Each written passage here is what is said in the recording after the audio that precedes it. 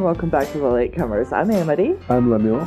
I forgot how we intro this show, so... Actually, the show intro should go that you're Lemuel and I'm Amity. But that's not right. People like you best. So I have to be you to not be liked? Mm-hmm. Oh. I'm very confused. I'm trying to follow your logic. Sick burn. I wasn't sick burning. I was legitimately trying to follow your weird logic. I don't even know what that means. I'm too old to understand what that means. Alrighty. So... I can qualify for a senior discount. Congratulations. Yes. It's not true most places. No, it's not. This week, on this show that we do, we watched Creepshow 2. Creepshow 2. And I need to issue an apology to everyone. Because this movie is problematic as hell. From, like, the beginning until the end. And I didn't know some of it was going to happen, so I am sorry. I did put a content warning in our show description last week. If you were going to watch, I don't know if y'all look at the show descriptions, but every week I say what we're doing next and where you can watch it reasonably priced streaming, right? So I'm doing that, and last week I put in a CW for sexual assault. Racism could also have been in there. That's true. Yeah. Yeah, there's a lot. Those two things. There's a lot. So, yeah, this one's a rough one, y'all. Do you want to jump right in, or do you want to tell me how your week was? How was your week? It was fine. I watched Creepshow too, so, you know... Yeah, I think the highlight of our week was a gas leak in our house. There was some drama. There was some drama, so it's I remember this film only in that there were just a lot of unpleasant people getting their due. I think yes, which is the same theme as the prior one, first one, but there was sort of. More in this case. Also that first film felt more artful to me. Yeah, this one felt a bit like a money grab. Right. Now, this movie was directed by a man named Michael Gornick, who do you have any familiarity with this person? I'm not familiar with his work. The first one was George Romero, and he took a great deal of care to actually photograph it in the same colors and with floating panels framing the images, and it was a really artful film. This kind of feels pedestrian by comparison. So it looks like he has produced or directed Stephen King's Golden Tales, which was... Golden Tales? Yes. It was a 1985... It's not on my list, so I'm so sorry we skipped it. It was a compilation of 5 horror stories from Tales from the Dark Side that were written by Stephen King. So it's all Tales from the Dark Side episodes that were based on Stephen King stories.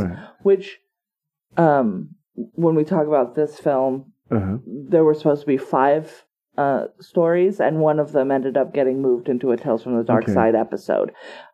He also directed several, as we said, several Tales from the Dark Side episodes. I see. He did the word processor of the gods Tales from the Dark Side episode, which is a short story by Stephen King. Well, I remember that. Yeah. It's just that I never... This one, and then he directed 2 episodes of this TV series, Monsters, and then The Golden Years TV show, which we will be watching shortly. What I'd like to say is apologize to all the diehard Stephen King fans, but not every word that he wrote needs to be immortalized. No, it's true. And Word Processor of the Gods, which I remember reading, which was one of the first things I read by him, I thought, well, why the hell is this guy so popular? Because it was very predictable and very dull. Was it one of the ones that was like published in I don't even remember. Playboy or something? Somebody gave me a copy of... It was reprinted somewhere, which I read it because I wouldn't read Playboy, I guess. But, okay.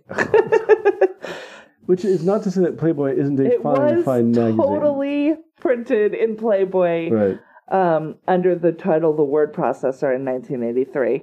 So... I didn't know that. I just called it, and I knew that he'd been published a number of times. I certainly would have read it in Playboy in 1983 because I would have been in middle school, I guess. That feels like the perfect time. Well, no, you wouldn't have been reading anything. And if you had a Playboy in your hands at the age of 14, it wouldn't have been for the stories. This is when I was discovering reading, I think. It's like I moved into the school that I was attending, a private school, had rented space from the YWCA in downtown Oakland. And we wound up taking trips to the library all the time. So this is me discovering Arthur Conan Doyle and Edgar Rice Burroughs and all the people who became part of my life. You sound like a big fucking snob right now. Yes, I am. So I'm going to maybe cut that out. No, don't. I own being a snob. All right. Cool. Good. So Stephen King did not write the screenplay for this. George Romero wrote the screenplay for this. But do you agree with me that it's very pedestrian looking compared to how careful George Romero was to remind us that this was a comic book story? This movie felt like they wanted money, but they didn't want to spend any. There was no spend money to make money at ethos in this. It felt super cheap. It felt very rushed, and it felt extraneous in a lot of ways, and we'll get into some of that. So let me give you the one-sentence synopsis. Okay. I'm going to do a one-sentence synopsis for 3 different stories. All right, explain this to me like I'm a 2-year-old, okay? Because there's an element to this thing I just cannot get through my thick head. 3 more bone-chilling tales that include a vengeful wooden Native American, a monstrous blob in a lake, and a hitchhiker who wants revenge and will not die. Some of that is true. Okay. So, it also has a through story in a cartoon of a child named Billy who seeks out and gets revenge. All right. Now, I'm very glad that you chose to say wooden Native American. I read it off of the thing. I read it off IMDb. That makes me very happy. I would like to add that as a person of Native American descent, this is a cigar store Indian, and this is same. I will say the same thing, and also there's that first story is a little hard to know where to come down on that side. It's on which wild. side of the story to come down on, because it's about an elderly couple. Well, wait. Let's start with the outside story. Oh, the outside story. So the outside story, which is overdrawn. In my opinion, I did not care for the animation style in this. So we start with Tom Savini in makeup, but it's not Tom Savini's voice as the creep. And then he transforms into a cartoon. And once he throws the pile of the Creepshow magazine onto the ground. And then Billy is there, and he's the one that picks it up first all of the time. And he grabs it. And that's it. That's the whole thing. Well, but it transitions from live action to animation. It does. And so then we're treated to a very... the level of animation reminds me of like a Hanna-Barbera cartoon. It's not particularly spectacular. Yeah, it's very heavy lines. Right. The child, Billy, our main protagonist, we see him as a live child, and he's maybe 12. The animation up close would have you believe that this is a 97-year-old man. Like, he's got weird wrinkles and dents in his face. It's very odd. I think that what they were attempting is to imitate, because the original film, George Romero framed his compositions to look like panels from a comic book. Right. That was of put aside for this. Right. Which was really careful and really made it visually intriguing, even when the story, like the Happy Birthday story or the story involving Ted Danson, I forget the name of it with the character's name. Those stories were not as visually interesting as the other two. But it got carried over by the style. Right. And the effectiveness of the practical effects. Those things are mostly lacking in this version. This movie feels very much like a first take Orama. Yeah. And like, we rented some shit and we're here today, so let's get this done because it all needs to be returned by the weekend. Like, but what I mean is that there's not as much that works in this film. Right. It's not interesting to watch. Because it doesn't feel like anybody took any time to do any blocking. Yeah. Or any... And I don't know if that's because... it feels like it's because they were like, you have a very small amount of money and a very small amount of time, so just make a movie. But there are parts of it that work. The first story... So the first story is actually probably the best one. Yeah, I would say so. It's got a problematic ass title, and it's like got some problematic things in it. So it's called Old Chief Woodenhead. And you want to tell us what it's about? It's about an elderly couple. It's and this is where the interest was for me as a person who loves movies. George Kennedy, Joe Petroni himself. I don't know what that means. He played Joe Petroni 3 times in the airport movies. Oh, okay. As the guy who's always rescuing the airplane that has a hole in it. It's crashed under the Bermuda Triangle. These are the movies that Airplane was mocking. And they're hysterical because it's about the... They're not supposed to be hysterical. Right, they're supposed to be serious. The trend was to have the most ridiculous airport-oriented disasters possible. These are disaster movies in The pilot airports. gets sucked out of the window and there's no pilot in the airplane. The plane crashes underwater and it's flooding. And just stuff like that. And he was the guy. George Kennedy was the engineer, the airplane engineer who figures out how to race against time and help Charlton Heston rescue everybody. That's basically the job. He did that 3 times in a row. It's those 2 in all 3 movies? No. He's the only character who returns. It's an all-star cast. That makes a little bit more sense. Sometimes it's Burt Lancaster, sometimes it's Jack Lemmon, but it's always... Gotcha. Some strapping young hero and George Kennedy. Right, and they save the day, and there's always some sort of Dolly Bird kind of stewardess who needs help, and there's a nun and who's given up on her. Phrase Dolly Bird? It's an old expression. Take it out. I hate it. There was the nun who's given up on her faith. The woman... It's fine. We get it. It's hysterical, though. I mean, if you like camp movies, those are great. Or you could just watch Airplane. Right. Well, yeah. That's basically it. So, George Kennedy and Dorothy Lamour. This was Dorothy Lamour's last screen performance. Sadly. They're in a small southwestern town called Dead River, and they run a store that's customers are diverted away because it's no longer along the main highway. Right. And it seems like whatever the industry in the town isn't anymore. Right. They do serve a large Native American population, and they do have a huge wooden Indian on the front of their store. This is not a racist thing because his customers are largely Native American. There is a lot of respect shown between the Native American elders that we see and this elderly couple. They are not the problematic part. See, cigar store Indians were a part of life in the West for a very long time. And if you visit historical towns like places in Nevada or Arizona or California, anywhere along Route 66, you will see them, yes, right? And they are as problematic and emblematic as lawn jockeys, are in the South, which are horrifying too. Hitching posts designed to look like a tiny black man. Yes. So there's. But I forgot that's a thing, and now I'm just sad. I'm sorry. Yeah. No, it's okay. White people, we are great. So the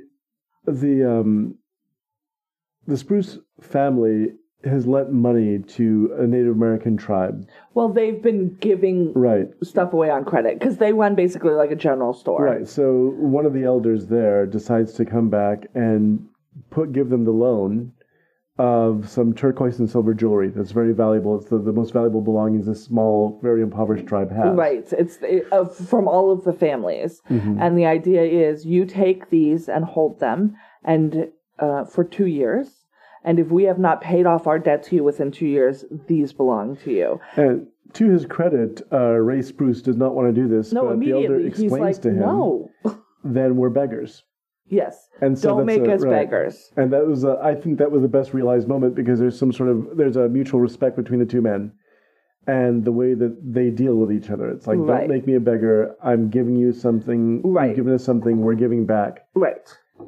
So he leaves, and the elder leaves, and as he does, he nods to old Chief Woodenhead, who seems to nod back to him. Yeah, there's a little bit of a magical realism at this point. And he basically, I think, says, take care of everything. Right. Just watch over this. Later that night, the Spruces are robbed and murdered by the elder's estranged nephew.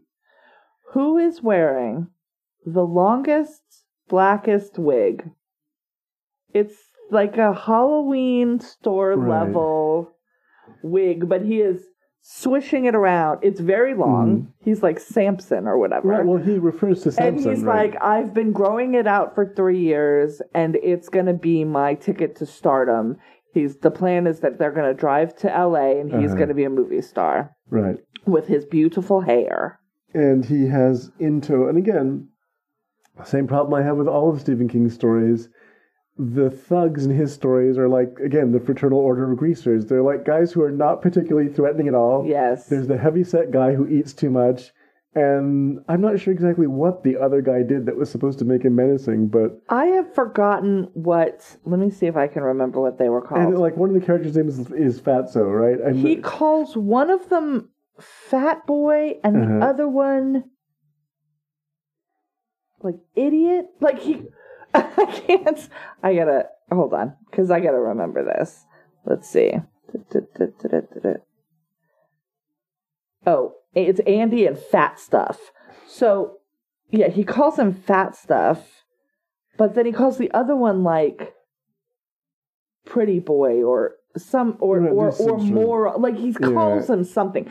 He is very much abusing both of these dudes. He's the alpha male. He's armed, right, and they are not. Yeah, he's the alpha male, and he's sort of writing over these two guys all the time. And the delusion that somehow he's going to go to Hollywood and bed starlets and become a movie star. Yep. He winds up, and he demands. He knows that the Spruces have the jewelry. Right, so he accidentally, as it is in the beginning, he accidentally kills Mrs. Spruce. Yes. He doesn't mean to. He's trying to threaten the jewelry out of Mr. Spruce, so he kills her by accident. But he doesn't know what he's doing with a shotgun. And then has to follow up by murdering Mr. Spruce. Yes, so the Spruces have now given their lives for this sacred jewelry. And this isn't going to go well for Sam, y'all. Or his beautiful hair. He winds up tipping over a can of red paint, and as they leave to their locations, old Chief Woodenhead comes to life, lets out a war whoop, and paints his face with war paint. At the beginning, we see Ray repainting the war paint on his cheeks, but he goes even further. Now, keep in mind, this is he's got wooden hands, no fingers, just paddle hands, basically. Now, I will say that the statue was very beautiful. Yes, it was, and that's what I mean by it. There's an inconsistency here because it seems like had there been more care or art put into this segment, it would really be outstanding because the special effect, this is pre-CGI, of bringing this what very much looks like a wooden figure to life, and the creaky sound effects of it moving around are actually really creepy and they work really well. But again, it's shot in such a pedestrian way that all the neatness out of it is... Also, the war whoop that he does, I don't know if they leaned into funny, because this is a comedy film, right? Ostensibly, it's a horror comedy, and they want to lead with the comedy.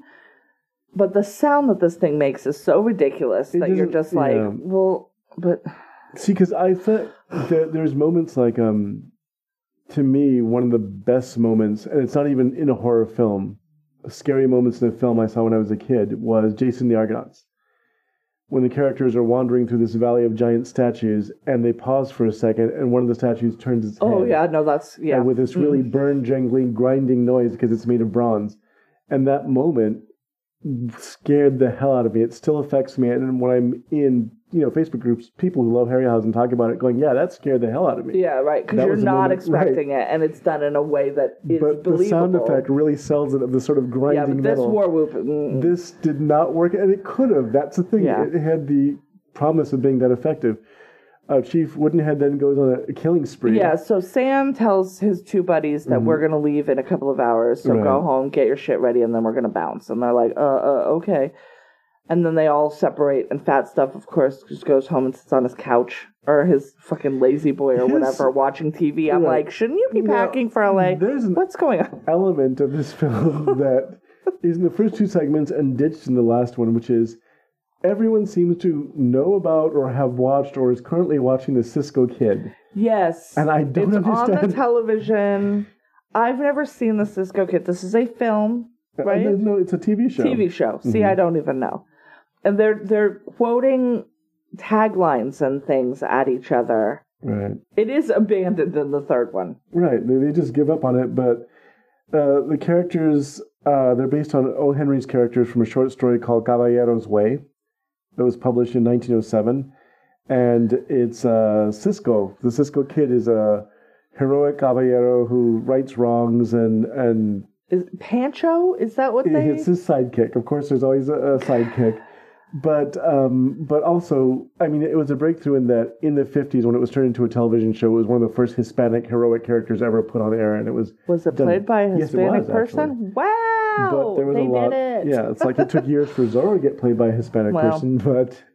you ask for too much. Right, but it was just a weird kind of through line that... Everyone's watching this for no reason, and it's never. Show, and that's the other thing. This ostensibly all takes place in the 80s. Right. So why are they watching a television show from the 50s? Right. So Woodenhead, moving very slowly, climbs down after painting his face, and now the kids had been driving quite a ways, it seemed like, onto the reservation. Woodenhead gets there fairly quickly, even though he moves so slowly. I'm under the impression that Woodenhead is sort of teleporting places, more or less. Because he just appears all of a sudden. And if he was chasing he'll walk through a wall, too. Walls are of no importance. So he's sort of a ghost figure, because he appears and reappears at will. That seems right. Miles apart. And he moves very slowly. He did not walk all that way out there. Yeah. So he kills Fat Stuff and Andy. And then he corners Sam, and Sam tries to shoot him, but guess what? He's made out of wood, and a shotgun has no effect on him, and so he kills Sam. Oh, what does he do to Sam? He scalps him. Of course he does. He grabs Sam by his beautiful hairs, pulls him through a wall, and scalps him, and then we come up the next morning, and it's Benjamin Whitemoon, who is the chief. Right, the elder that we've seen previously. I don't know if he's a chief. He's an elder for sure. Wakes up in the morning and he finds a bag containing the turquoise jewelry by his side, covered in blood. He's deeply upset by this. He goes to the general store to find Chief Woodenhead on the pedestal, holding Sam's bloody scalp, with a blood-stained knife and fresh war paint adorning his face. He is not aware of what has happened to the spruces and what Woodenhead has done. Benjamin wishes the old warrior a peaceful afterlife. Drives away. I think he does find out, doesn't he? He doesn't go in. I think he does, and so seeing the damage that's done, the carnage, I'm sure that he's aware of what's happened.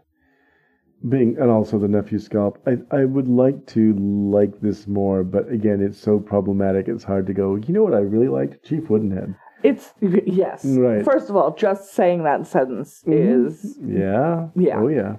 So then we have interlude number 1, wherein after Billy has read that, And this is Billy the animated kid. Billy the animated child goes to the town post office, and he picks up a package because he's sent for a product at the back of the comic, which he says is not a comic, but it's definitely a comic. The skeptical clerk dismisses him for paying $10 in 1986 money, which is a shit ton of money. For a kid, yeah. For a toy from the Funny Papers, but Billy's like, it's not the Funny Papers. And it's no, difficult. Never in my life have I done this. I don't know if modern people... Well, I guess people buy weird crap over the internet. Yeah.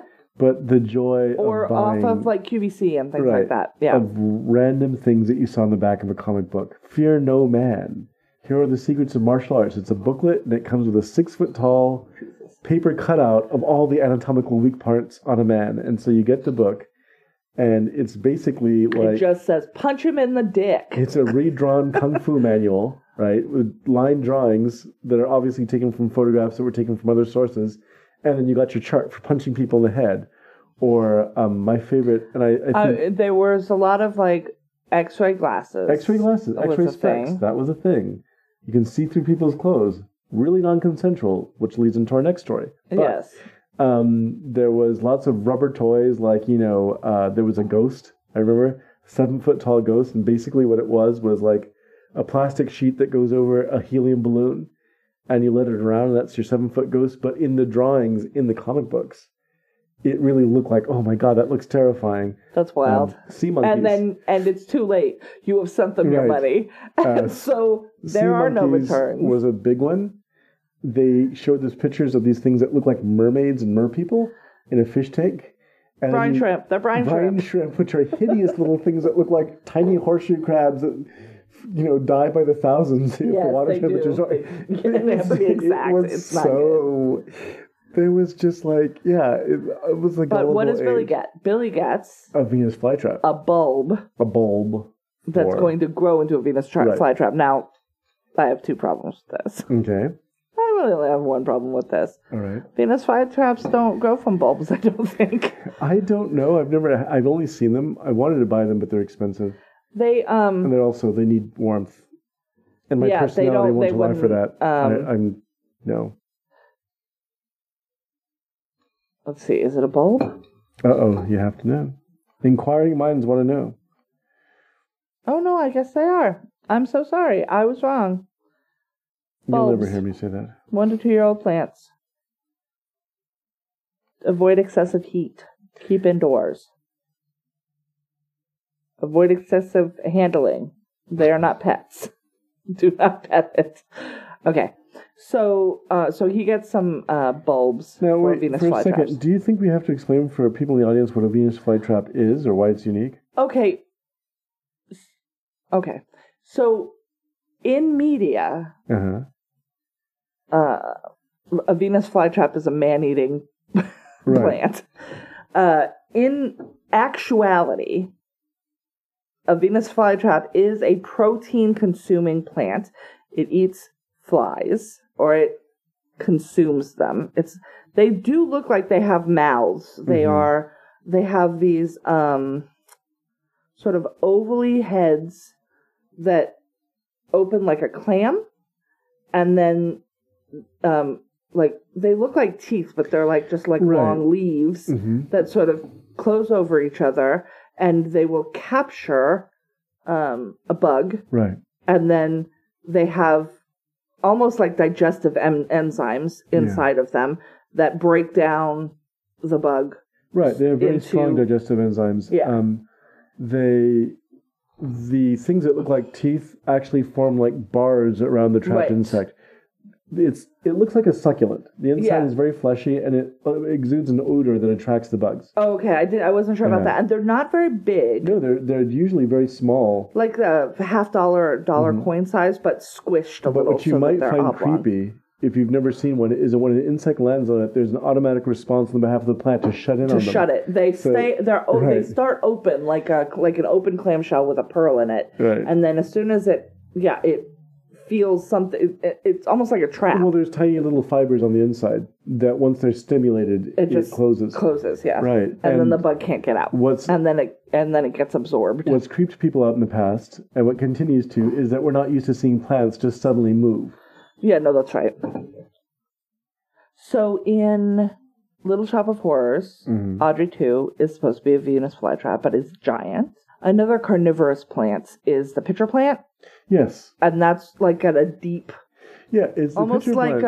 it's shaped... It makes me think of a pelican. Right. Like the neck of like the weird sack on a pelican. It looked to me like a cobra when I was a kid, when I saw pictures of it. Okay. Because it kind of has this wider spatulate. It's wider at the top than it is at the bottom. And it has the same thing. It exudes an odor. Insects fly in there, and it's so sticky on the inside. They can't get back out. And there's several kinds of carnivorous plants like that that use the same sort of attraction. There's a lot of them in fiction. Day of the Triffids by John Wyndham, which is a really great book if you ever get a chance to read it. It's about the end of the world and flesh-eating plants. And there's a lot of tropes in science fiction about... But these are plants that do not harm people because they are too small to do so. The Venus flytrap, as terrifying as the idea of a plant that eats things is actually really tiny. Yes, they're really very small. Tiny. And I think I can understand that the warning against touching them, because there's I imagine that if you actually had one and you could you could trip it. I'd want to know what it felt like. I'd want to touch it all the time. But at the same time, I'm like, that has like stomach acid in it. Yes, maybe it does. Don't touch it. Right, you don't necessarily want to. Okay. So he sets off for home as the creep presents another tale. And that tale is the one that scared the shit out of me when I was a kid. Now, explain why it scared the shit out of you. I don't know. Because people watching it now might go, you were a very sensitive young person. I apparently was. Okay, first of all, I'm pretty sure I saw a television cut of this movie. You must have, yeah. Because there is a portion of this that I did not know was going to happen and was deeply upsetting when it did happen. But they would have cut it for television. Right. So 4 kids who the screenwriter and the director and the kids themselves really want you to know that they are smoking weed. They're definitely smoking weed. Right. These are joints, and they are definitely smoking them. It's the worst. It's so terrible. So they're driving to a lake because there's a raft that's left out on the lake until after Labor Day, and they're going to go swimming and apparently get laid in couples. Right. That's the plan. There's a boy and a girl and a girl. A boy with big muscles and a boy with little muscles. That seems to be the thing. And a shy girl and a girl who's DTF. That's what we're led to believe. Yes. These are the tropes that we are given. Deke and Laverne are the ones that are definitely going to have sex. Randy and Rachel are definitely the ones that aren't. So Rachel has a very unfortunate haircut going into the water, and then a different haircut coming out of the water. A terrible wig. Right. I don't know, like, they're trying to make her dowdy by comparison. Yes. Because she's an attractive woman, and they're trying to make her less attractive because the other girl has to be the hot girl. Yeah. So they give her... And the other girl has a kind of a Fairuza Balk situation going on, I think, to me. Really? Yeah. Just dark. But, the one girl has a haircut that looks like it was administered by a weed whacker. Yeah, it's not good. Right. What it is it looks like she hasn't had a haircut since she was 8. Right. And she's like 17 now. Do you remember Floby? I know what a Floby is. That's what it reminded me of. There was a Judge John Hodgman episode about a Floby. Oh my God. I didn't think those things were still being made. Oh yeah. Well, even if they're not still being made, you could still have one. Oh, good God. So they swim out to this raft, and on the way out to the raft, Randy sees this gross blob, which looks just, you know what it is? It's like a fucking Glad bag that's been cut open. It's a tarp. Oh, yeah, maybe that. It's a circle. tarp with stuff on it. It's supposed to be like an oil slick or something, I guess. Well, because when it interacts with them, it's definitely gooey. Right. But when we see it in the water, it's definitely not. Yes. So, which is good. That's probably like ecologically better. So, you know, Randy sees it and he's like, hurry up, everybody get onto the raft. And so they do. And then Deke, Rachel is the first to go. Does she even... No, she doesn't even... She doesn't even make it to the... No, she doesn't. She gets killed right away. She's the slowest swimmer, and she does not make it to the raft, and it consumes her. And like I said, it's very much like she's covered in black slime. Like the slime that you make out of glue and baking soda or whatever it is that kids make slime out of. And so then it's Laverne and Deke and Randy. And poor Rachel did not deserve that. And then Deke says, I'm going to swim to shore to get back help. He's the fastest swimmer of all of them. Before he can, the blob seeps up through the slats in the raft. I think that's what scared me. Was like even being on the raft wasn't safe. Right. And it sucks him back down. And then he's dead. And so it's Randy and Laverne. Now, they've all smoked a lot of bad 80s weed. So they're probably not thinking at their best. They stand on individual slats. At one, like Laverne makes him carry her for a bunch of time. Yeah. And he's like, I'm going to drop you. So I need you to get down and stand on your own. Like, I can't stand here for hours and hours and carry your ass. Yeah. And she's like, but I can't. Anyways, so so they end up like sleeping a little, which is probably not safe. Mm-hmm. And then in the morning, so they sleep through the night, and in the morning, Laverne is asleep, Mm-hmm. and Randy decides to sexually assault her. Right. Because this is the time and place. What the fuck, dude? He, like, pulls up her sweater. Uh-huh. She's got a sweatshirt on over her bathing suit. And pulls up her bathing suit so she's exposed. And he's, like, fondling her and kissing her. And she's saying no. Well, she's not saying... No, she's saying no. Oh, does she say does. no? She tells him no. She's also asleep. Right. So, what the fuck, dude? She's This was not in the sex room that I saw. The impression... Well, it wasn't in the one that I saw. I saw it... I was like, what? I was legitimately like, what is happening right now? And it was a lot more explicit than probably I expected to. I mean, you didn't need to go that far to actually demonstrate the fact that he's a creeper. Right. Except for the fact that his name is Randy. I didn't see this one coming because there was almost no preparation for this. I'm trying to think back in the segment. He seems to express some jealousy that the other muscle-bound kid is going to get laid. Is going to get laid, and he's only trying to get laid, like it's Randy. And he talks about himself in the third person. It's never a good sign. Right. But his option got eaten first. So I don't see him as a rapist. No. And then all of a sudden, he's a rapist. Like, yeah. It's very strange. And then it leads to even worse situation, which is finding out that Laverne is, as he's trying to molest her, being consumed by the creature. Right, it's coming up and it's got her head, so she turns her head and half of her face is gone. Right. And then she starts screaming, and then he, like, backs away from her, and she is, like, being consumed, and that's when he takes it. He's like, well, I'm going to bounce. Like, now, while this thing is busy, I'm going to go. And I'm like, if this fucking rapist motherfucker makes it out of this... Fuck this movie. This is Creepshow, though, and like all the EC comics, every horrible person gets a horrible fate. So what was Rachel's crime? Rachel's crime was smoking pot. Apparently, that seems to be her thing. I'm fucked. All right, then. So he's swimming, and then of course, because he's a child, and we think that we'll live forever, he yells, "I beat you!" And then it like rears up out of the water, and then flops over him, and then that's it. Like a blanket. But that sex thing was not... I didn't see that one coming, and it was just really gross. And if something had prepared you more for that, I suppose if they told you that he was a rapist or a potential rapist, you probably wouldn't have had any sympathy for him surviving to the end of the story. But it was just poorly conceived. It was... there was nothing okay about it. It didn't make any sense. For the characters, if you think you're about to die, which he definitely said, because he's the first one to say something's wrong, because before it had eaten anything. Approaching the raft, he sees a duck or some kind of waterfowl trying to swim away from it and being trapped, or fly away from it, and they can't. So you think he's going to be the smart guy who's like, if he figures it out, but yeah, it's just he winds up being out of the blue, kind of disgusting. Yeah.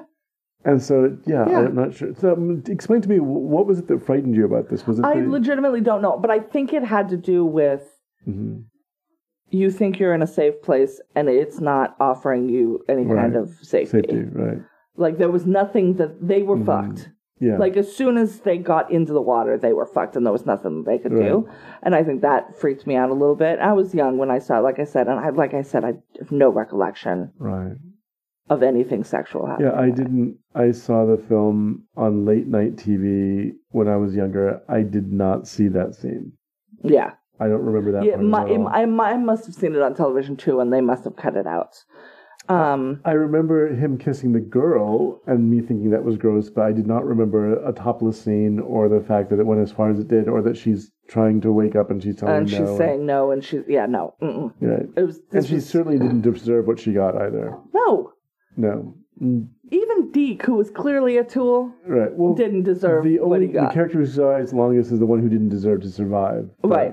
The only consolation is that he gets his, I guess, in the end. I guess, yeah, but this was not. I didn't need to be a part of it, though.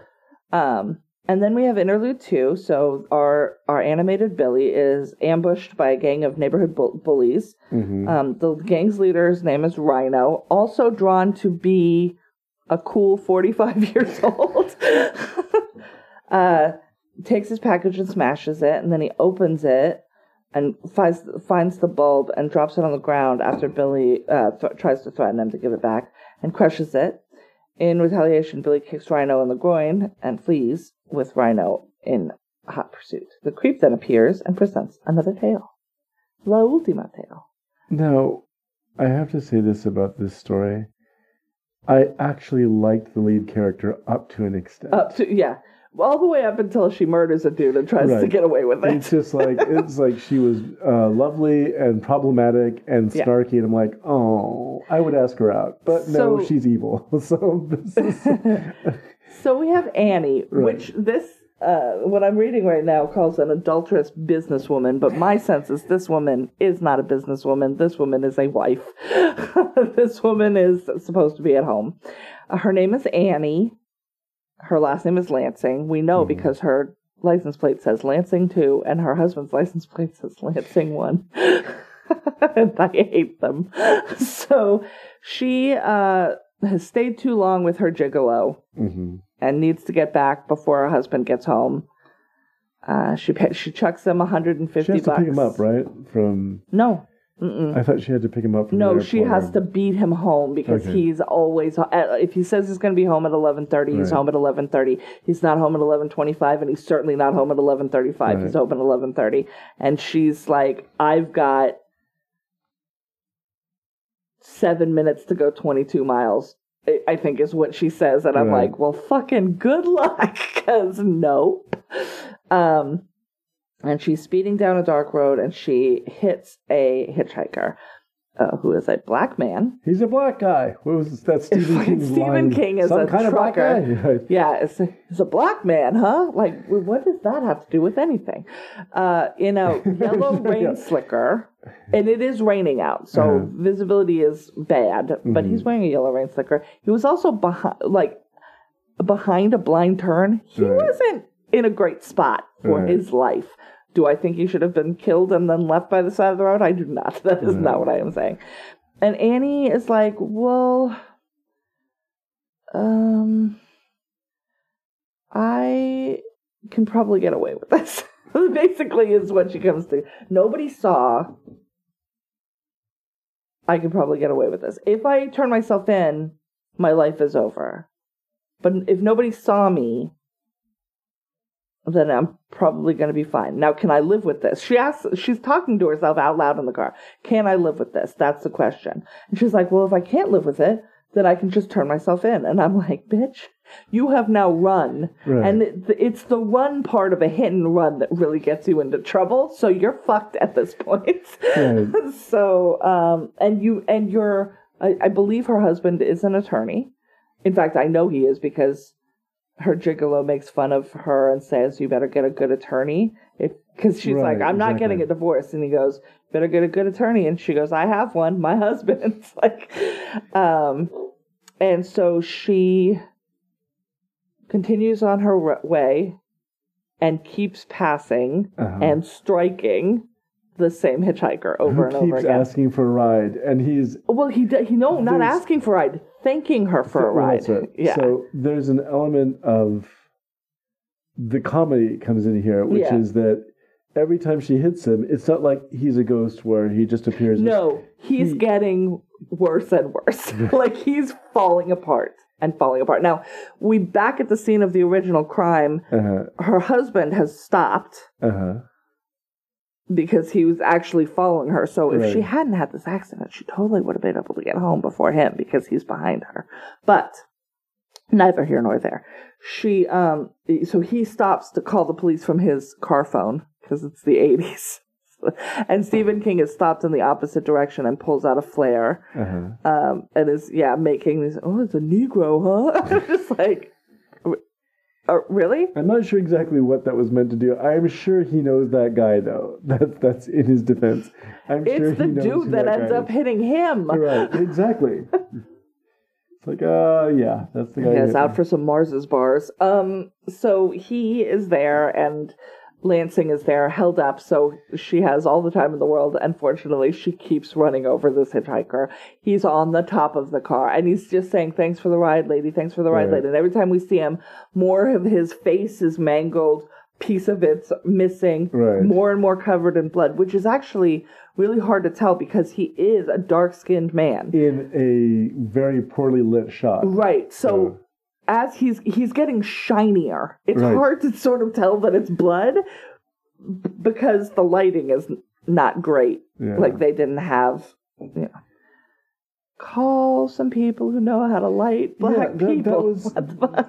part of, again, what I feel is really just a failure on the part of the director to respect the material is that he did have stars in this movie. Yeah. Lois Childs was a former Bond girl. She had been in Moonraker. That's who's playing Right. Annie, right? And in Moonraker, she never got to display the kind of sass she does here, which is really funny. The line that I liked was her gigolo tells her that he's saving up money to buy, was it a Rolls or a Mercedes? I think remember. a Mercedes. Mercedes. Or a Cadillac. And then charges her by orgasm. You've had Yes. at least 6. So Yeah. He's like, because she tries to give him $100. right. And he's like, that was an introductory rate. And I counted Right. 6 orgasms. And she's like, you're going to charge by orgasm? And I'm like, well, that's a gigolo. Right. That's not a terrible way to charge. And her conversation to herself in the car is very funny when she's going, all right, so, I mean, my husband's going to have to forgive me. I mean, look, what a value. $25 an orgasm. Yeah, right. Like, she's having this whole conversation. Right. Like, and it's very funny. it is funny. This is George until Romero's- she murders a dude. Until she does something horrible. And so I felt bad because I actually found her character sympathetic until that point where she does something really unforgivably horrible. Right. No, that whole bit is pretty funny where she's just like, how am I going to explain where I was? I was with the so-and-so couple. Oh, no, we're going to go see them on Saturday. Right. Maybe I just tell them the truth. And yeah. And just be like, look at the deal I got. Yes. So that Yeah, that little bit was actually very funny. And acted well. Yeah. And then, but after she strikes him over and over and over again, flings him from the top of the car. He's coming up from underneath. She then ends up ramming over and over into a tree, thinking that he is between her and the tree. It's like seeing him. She thinks that she's finally getting rid of him, and she's not. And she knocks herself out. She comes to, and there's nobody. So she's like, oh, finally. And then she gets herself home. And gets there before her husband, and she's like, the fucking one time. He's not here. When he says he's going to be here. And she goes to step out of the car. The hitchhiker who is now, I don't even think he has a jaw. Like, he is mangled. There's not much of him left. Appears from under the car and attacks her. Well, she tries to fight him off. The garage door swings shut, and the interior fills with smoke. And then we get George, her husband, coming home, opening the garage door, and the smoke billowing out. And, of course, she has died from carbon monoxide poisoning. So the impression I got was this is her guilty conscience. With the hitchhiker's sign that says Dover around her neck. So, no? I don't know. It's left ambiguous.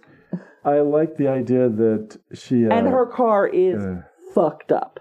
Right. Her car appears to have been not just struck a man, but then struck a tree repeatedly and is torn up.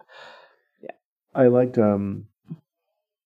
for the first time in this film, we get somebody who's really considering the consequences of their actions, because she does, part of her conversation with herself is, can you learn to live with what you just did? Can you live with this? So, and if you can't, you got to turn yourself There was a lot of, and again, maybe... And then when she wakes up, she's like, I think I can live with it. If Romero had directed the segment instead of just written it, because obviously his writing is there. It's very snappy. It's very punchy.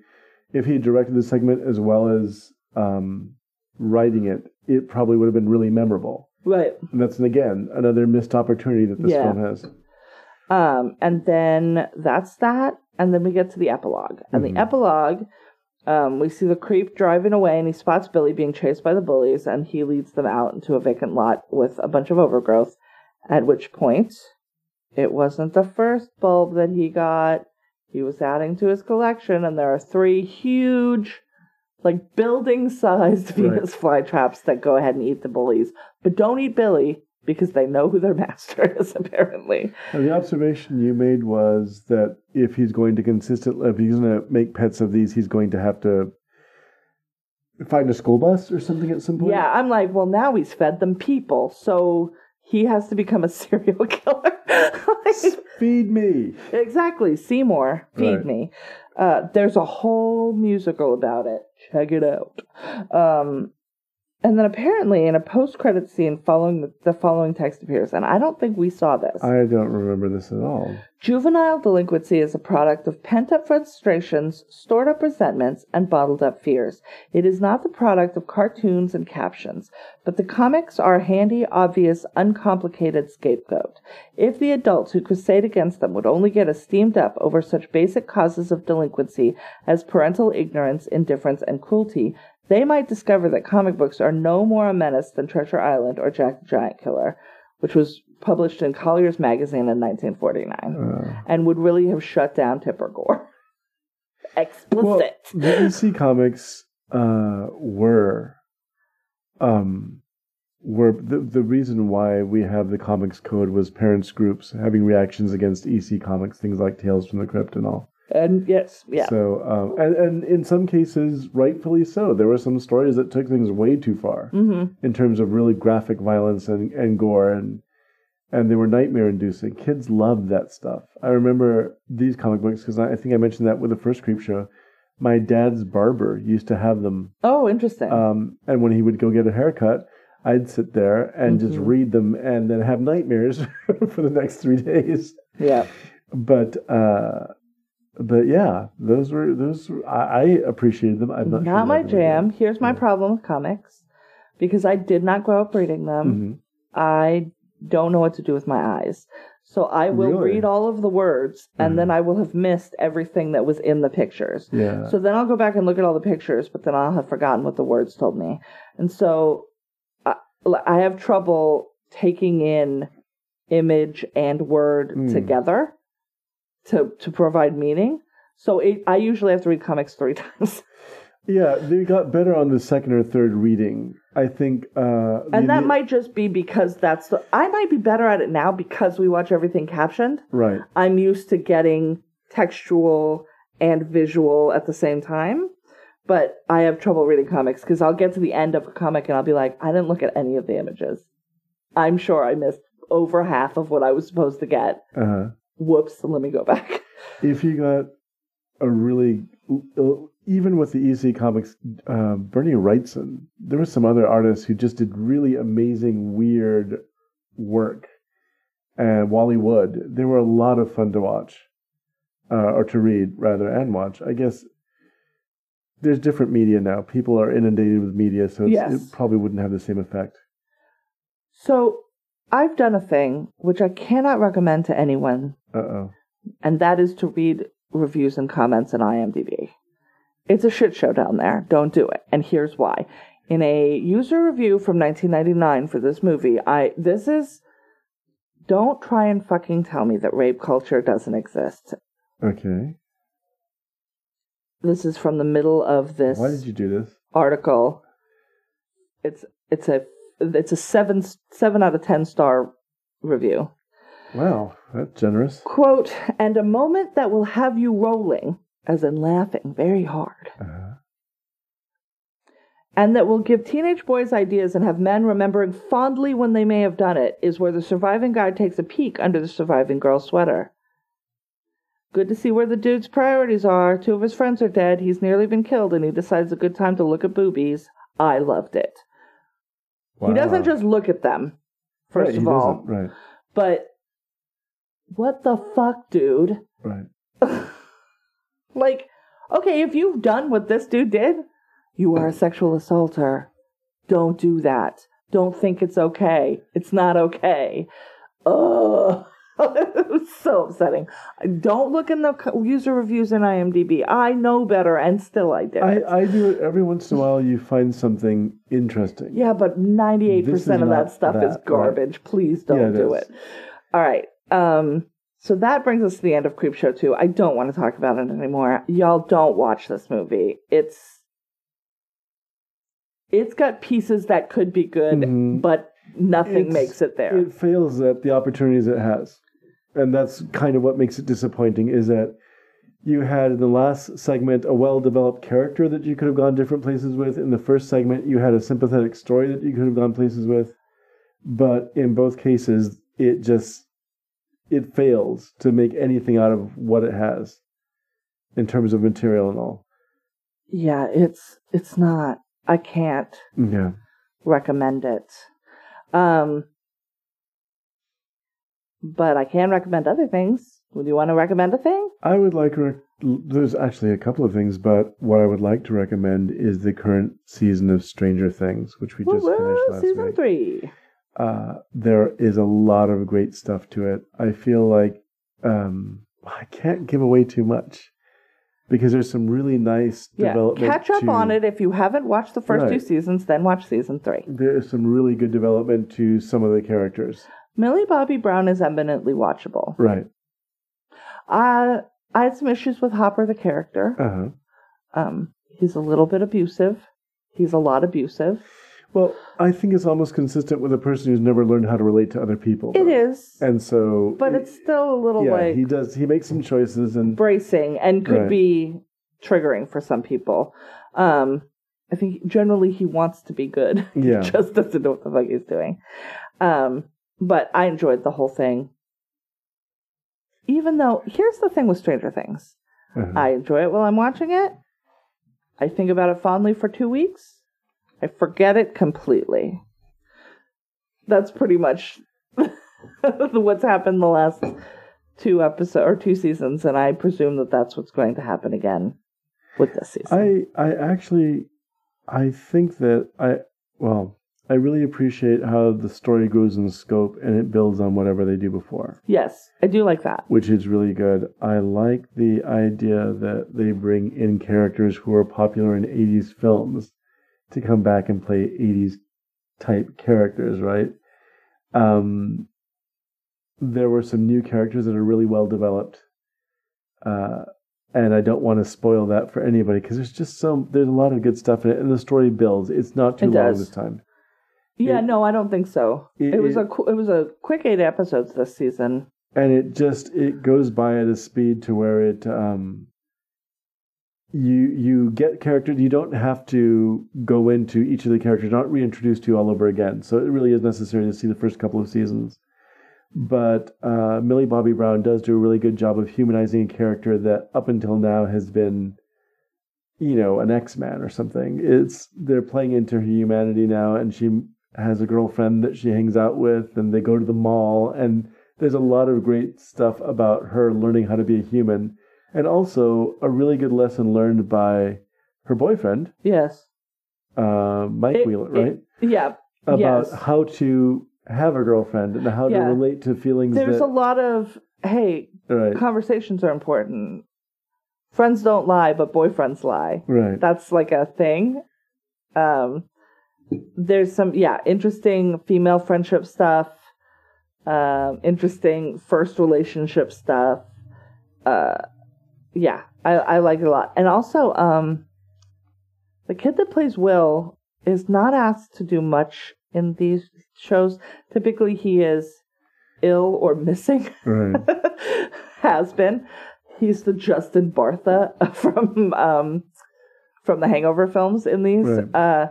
But he's very good in this. He has a much bigger part.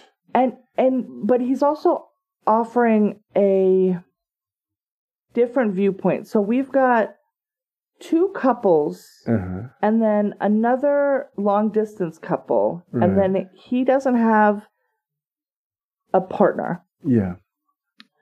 And it is indicated that he is not in any way attracted to anyone. Or interested in girls. That's in girls or boys. He may be setting up to be an asexual character or a gay character down the line. But that's dealt with in a really interesting way where they're, angry kids will blow up and say things like, well, it's not my fault you don't care about girls or whatever. And there's no ostracism, but there is acknowledgement that there are differences that are coming out in each of these characters. Because, Sadie Sink As a matter of fact, the women here really pull it off. The young woman, her character is really very funny. Also, Lucas's little sister is hilarious. Yes, she is hysterical. She gets to come into her own in this season.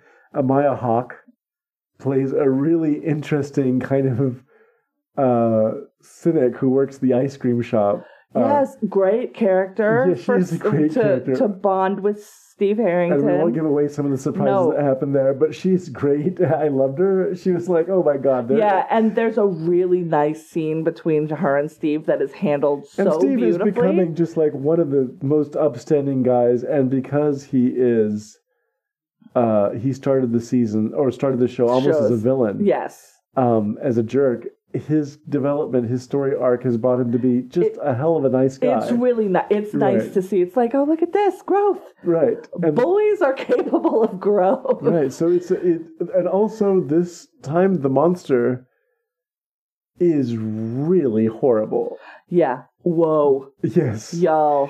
It's a literal pile of yuck. Also, the amount of death in this small town is wild. And they play into that too. Why are there so many people dying here? Is it a hell town? Welcome to hell. What was the sign that's... I don't know. Yes.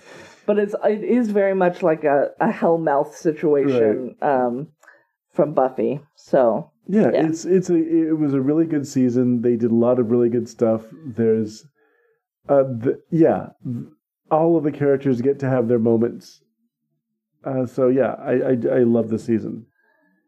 So what's your recommendation? So my recommendation is an old movie. I talked about it on my Facebook page. Old movie. So it's not that old. If you follow me on Facebook, you will have seen that I watched this movie recently. I haven't even finished it. I've got 20 minutes left. It's very long. That movie is A Time to Kill. So the other night I wanted to watch a Sandra Bullock movie. Mm-hmm. You wanted to kill time, but not with... yeah, but I was like, I love Sandra Bullock. She is eminently watchable to me. I've seen most of the things that she's done, so this is like comfort food, right? Right. So I was like, I want to watch 2 Weeks Notice. Well, 2 Weeks Notice wasn't streaming anywhere. So I go under the Roku, and I type in Sandra Bullock, and it gives me a list of all of the movies I could watch by her, and I choose A Time to Kill, which is not like 2 Weeks Notice in any way other than Sandra Bullock is in it. This is a movie based on a John Grisham novel. Now, granted, I will also watch a John Grisham movie anytime, any day. Set in the South about two white men, good old boys, rape and beat and hang a 10-year-old girl, black girl, and her father, played by Samuel L. Jackson, shoots them. And then the story is the story of the trial of this man for the deaths of these two boys, who were also men. They call them boys a lot, but they were 23. Mm. They were fucking men. They were grown-ass men. It's a 2-hour and 45-minute, very sweaty courtroom drama that deals very heavily with race. The Ku Klux Klan is heavily involved. The whole time I'm watching this movie, I forget when it is taking place, because in rural areas, time is almost imperceptible. Yeah. And then at one point, something like an hour and 15 minutes in, they talk about something that happened 10 years before, and that was 1985. Yeah. And this movie takes place in the year of our Lord 1995. And if you want to tell me that this country is not racist, watch this fucking movie, because you are wrong. Right. Because this movie feels like it takes place in 1940, and it absolutely 100% does not. I was 15 years old when this movie takes place, and it is not untrue. Mm-hmm. This is a thing that could and would still happen. It's deeply upsetting. It's also, the cast is fucking bananas in this movie. The cast is ridiculous. These are actors who are on the verge of stardom, who suddenly, within, I think, 10 years of this movie being made, they wouldn't be able to afford these Any people. of yes. It stars Matthew McConaughey, Sandra Bullock, Samuel Jackson, Patrick McGowan, Oliver Platt, Kiefer Sutherland, Donald Sutherland. Oh, I forgot they're both in there. Ashley Judd. Ashley Judd is in it. Charles Dutton, Chris Cooper. Yes. It's just like Kurtwood Smith. Smith, that's right. Anthony Heald. It's just, it goes... The cat, like, every time someone comes on screen, you're like, holy shit. Once again, it's a 2 hour and 45-minute movie. Octavia Spencer, I forgot. Octavia Spencer is in it. She's, because there's too many people. In it. There's too many people to be in the movie. So, this movie, I don't know how it didn't win Best Picture, honestly. Right. It deals with very intense subject matter. Right. It shows some things that maybe you don't want to say. It's not explicit. It's graphic, not explicit. Right. But there are crosses burning. Mm-hmm. There are racial epithets, absolutely. Right. There is, yes, deep racism shown. But this movie takes place in 1995 in the United States of America. If you don't understand that there's a race problem in this country, watch this movie. Yeah. If you do understand that there's a race problem in this movie, or in this country, watch this movie. This movie is so good. It is a good, solid courtroom drama, and it would have been with anybody, I think, with the way that it was written and directed. But the fact that it has this amazing cast just elevates it to where... you will be you'll be like, holy shit, how did they get all these people? Everyone has a moment. Yes. Every one of these actors is able to steal a moment. The fact that Samuel Jackson looks... They aged him so that he looks older than he is today. Right. And that's funny because you're going, that's the same guy. You really begin to appreciate the versatility of Samuel Jackson because he's reached that point in his career. Also, he's not doing Sam Jackson in this movie. He's reached the point in his career where he's like Christopher Walken or something where you get called on to do Samuel Jackson. Right? But he doesn't need to do that, and he doesn't do that here. He doesn't do that here. It's like you're getting to say, oh, this is the reason why he is who he is, the reason why he gets the recognition that he does. He's an amazing actor. And everyone is an amazing actor in here. It's something else. Really, it's a remarkable movie. Yeah. So I recommend that. Right now it's streaming on Dish if you've got Dish. I don't know where I saw. Oh, it's on HBO now, I think. So if you got HBO, it's available. But it's a movie that's been out for a while, so you should be able to get to it. If you have not seen it, I cannot recommend it highly enough. Don't watch Creepshow 2. Yeah, don't.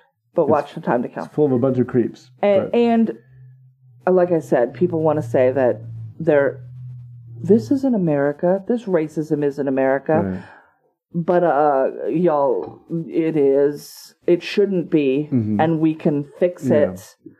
But it is. Maybe that's the best note to take away. We can fix it. We can fix it. But we have to admit it first. So the first step is admitting you have a problem. I don't have cancer. I don't have cancer. That's not how you fix cancer. That's not how you fix cancer. Turns out, no, you have to actually say, I didn't.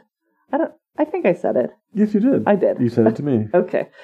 Oh, y'all, that was a go. I don't have cancer now. Sorry, that wasn't me breaking a thing. I had cancer 15 years ago. That seems high. 10 years ago. We've known each other that long, I guess. I know, but it was 10 years ago. We're pals. Yes. Pards. Okay. That brings us to the end. Next week, we're watching The Running Man. I'm excited. I've never seen it. I've never seen it, but it has a lot of action stuff in it, and it has one of my favorite back-in-the-day professional wrestlers, Professor Toru Tanaka. Please understand that we recorded this off of Sundance, so it may be a TV edit that we watch, but that is what is available, and that is what we are watching. I sincerely wish that we'd watch a TV edit of Creepshow 2, but... I know, right? Also, by the way, the sexual assault. Unnecessarily graphic special effects at times. Like, there's just, especially the raft thing, there's a lot of burning faces and things. It's like, They really want to get it across that this thing is bad. It's not just a tarp, y'all. It's not just a tarp. Except it's definitely just a tarp. Yep. And I think maybe it was because I had just seen the Stranger Things season finale where they do a blob creature really well. Yeah, and then it's a bit of a letdown. Here's a tarp with stuff stuck on it. So, yeah. Okay, so The Running Man from 1987 starring... Arnold Schwarzenegger. You got it. So, that's what we'll watch next week. And Richard Dawson. A Family Feud. Oh, Lord, that's right. Yes. The Playing first a game show host, which I think was weirdo probably very clever casting at the Family time. Feud. All right. Okay. I think that's everything. Should people take their medicine? I remind you to take your medicine. Oh, there we go. I think people should take their medicine. I also should take my medicine. Avoid rafts and avoid, creepy guys. Also, be careful when you're driving in the rain. Please don't mush anybody. Yes. And we remind you, better late than never.